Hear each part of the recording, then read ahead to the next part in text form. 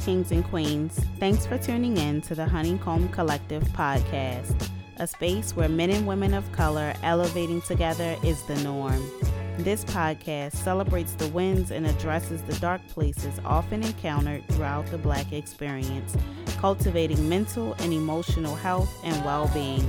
I am your host, Brittany Harris, a licensed social work therapist in Baltimore, Maryland. It's important to note this podcast should not be used as a substitute for regular relationship with a mental health clinician. Now, it's time to turn up your headphones and turn down all distractions. Welcome to the sweet, safe space that is the Honeycomb Collective.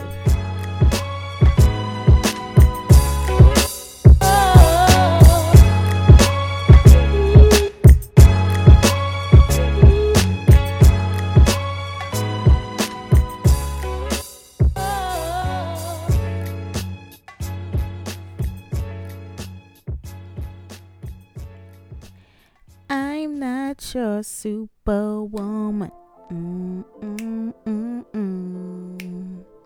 I'm not the kind of girl that you can let down and think that everything's okay. Boy, I am only human.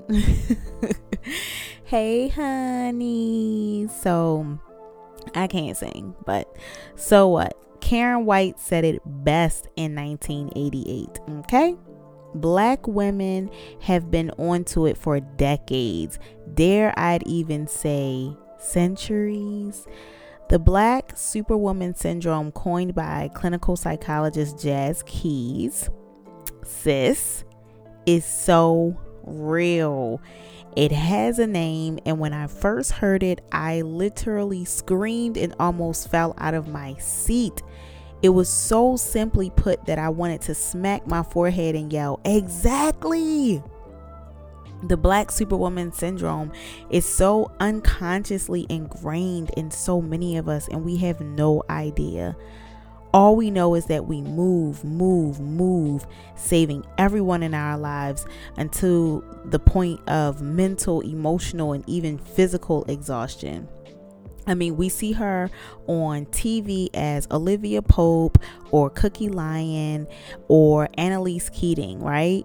We are her, as we constantly have to live up to being a powerhouse clothed in like resilience and being everyone's everything. It is freaking exhausting. The strong Black woman stereotype was created to combat other nasty stereotypes of Black women. And, you know, sometimes things can be a double-edged sword. And, you know, we have a long history of being pictured as the Mamie, caretaking white children, or Sapphire, who is the angry Black woman, or most commonly the Jezebel, who is the hypersexualized Black woman. We are so much more, though, obviously, having contributed immensely to society, and we deserve to be depicted as the goddesses that we truly are. However, portraying Black women as superhuman has been as much debilitating as it has been empowering. I mean, because let's be real, juggling school, business, a baby, a household and its bills, family, friends, and all their issues, etc., would weigh anyone down. And I cannot, for the life of me, understand why society sees the Black woman as this creation which absolutely nothing penetrates. But I digress.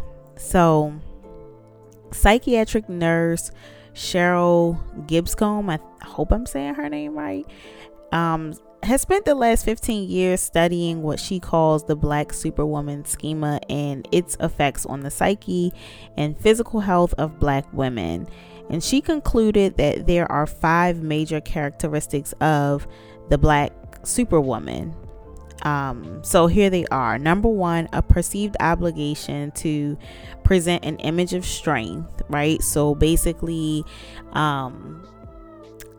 just having to portray yourself as someone who nothing ever kind of gets to. Like, I'm good, putting on that mask 24/7, being strong for yourself and for everyone else, right? Number two, perceived obligation to suppress emotion. So that kind of goes hand in hand with number one in my mind. Like, if I am, putting this obligation on myself, or if other people have a perceived obligation, a perspective, wherein I am obligated to be strong and not cry or not break or not be sad or not be depressed, then obviously that would mean that my feelings would have to be suppressed as a Black woman. So I kind of feel like they go hand in hand. But number three, resistance to vulnerability or dependence on others for help. So that's that I'm an independent woman, which is nothing wrong with being an independent woman. I pride myself on a lot of my accomplishments and the success that I've gained in my career thus far, and I feel that I still have a long way to go, and I know that there are a lot of goals that I have that I'm going to achieve, and I'm proud about that. And I'm proud that I don't necessarily need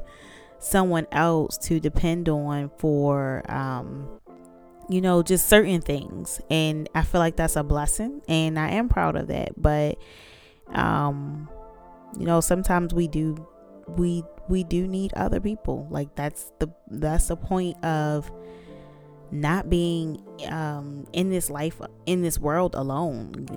I mean, it's not just you, right? It's other people whom you're connected to, who have skills that you may not have, or have experiences that you might be experiencing now, but they've already gone through and maybe have mastered in one way or another. So there's that.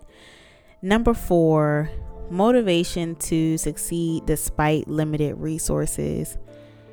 I don't think I have too much to say about that one. And number five, prioritization of caregiving or providing care to others, in contrast to balancing that with self-care, which is definitely something that we tend to do as women, and as Black women too. Like, we put the household before ourselves. We put the kids' needs before ours, and not saying that their needs are not important, because they are, and not saying that the household needs are not important, because they are too. But I mean, how many times have you were sick or needed some type of care, but put that off for something that needed to be done in the house, or for something that the kids needed, or for something that the kids wanted? And it's kind of like, okay, I'm tired and I really need to lay down and I really need to take a break, but the kids really need this, or this really needs to be done in the house. And so we kind of put off what we need to take care of other people. And it's nice and all, but probably not the most beneficial thing to do. So moving on, as women, we are nurturing by nature most of the time. Adding the personification of a superhero to Black women makes it all the more difficult to mitigate mental health barriers like depression, anxiety, and chronic stress. Not only do we inadvertently place unrealistic expectations on ourselves, but society, including our men, family, and friends, reinforce them. We endure with the mindset of, I am a strong Black woman, quote unquote, and suffer in silence.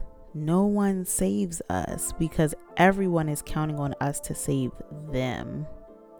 We neglect our mental, emotional, and physical well-being until we crack under pressure. Black women are very likely to develop serious health issues and mental barriers due to unmanaged stress, and due to, a lot of the 5 major characteristics of the black superwoman. Know that philanthropy starts with self. You don't have to be strong for everyone. In fact, you can't if you aren't taking care of yourself first. Furthermore, sometimes that self-care looks and sounds a lot like no, which can be very difficult for someone who finds herself waist deep in the Black Superwoman syndrome, or worse, has other people in her life reinforcing it with constant requests. I encourage you to talk to your therapist and learn effective ways to exercise that muscle to find your voice and no. Let's remove the stigma of mental health care to stop passing down unhealthy images to our girls, our baby girls, and gain some real superpowers, okay? I love y'all so much, and I appreciate y'all for listening. And that's it for today.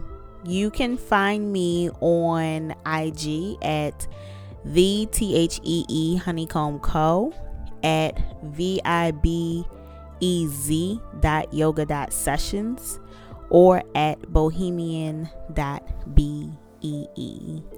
That's where I be, baby. And I will talk to y'all again on January 6th when we do the full launch of, the first full episode of the Honeycomb Collective podcast.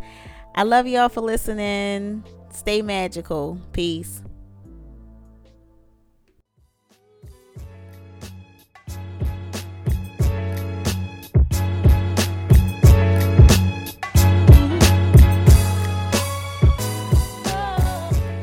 You've been listening to the Honeycomb Collective podcast, an independent podcast brought to you by your host, Brittany Harris, with special thanks to Vibes Yoga, Beeswax Beauty, Set the Tone Kitchen, GTR Presents The Best of Both Worlds, Royal Sounds Entertainment, and most importantly, you, the collective.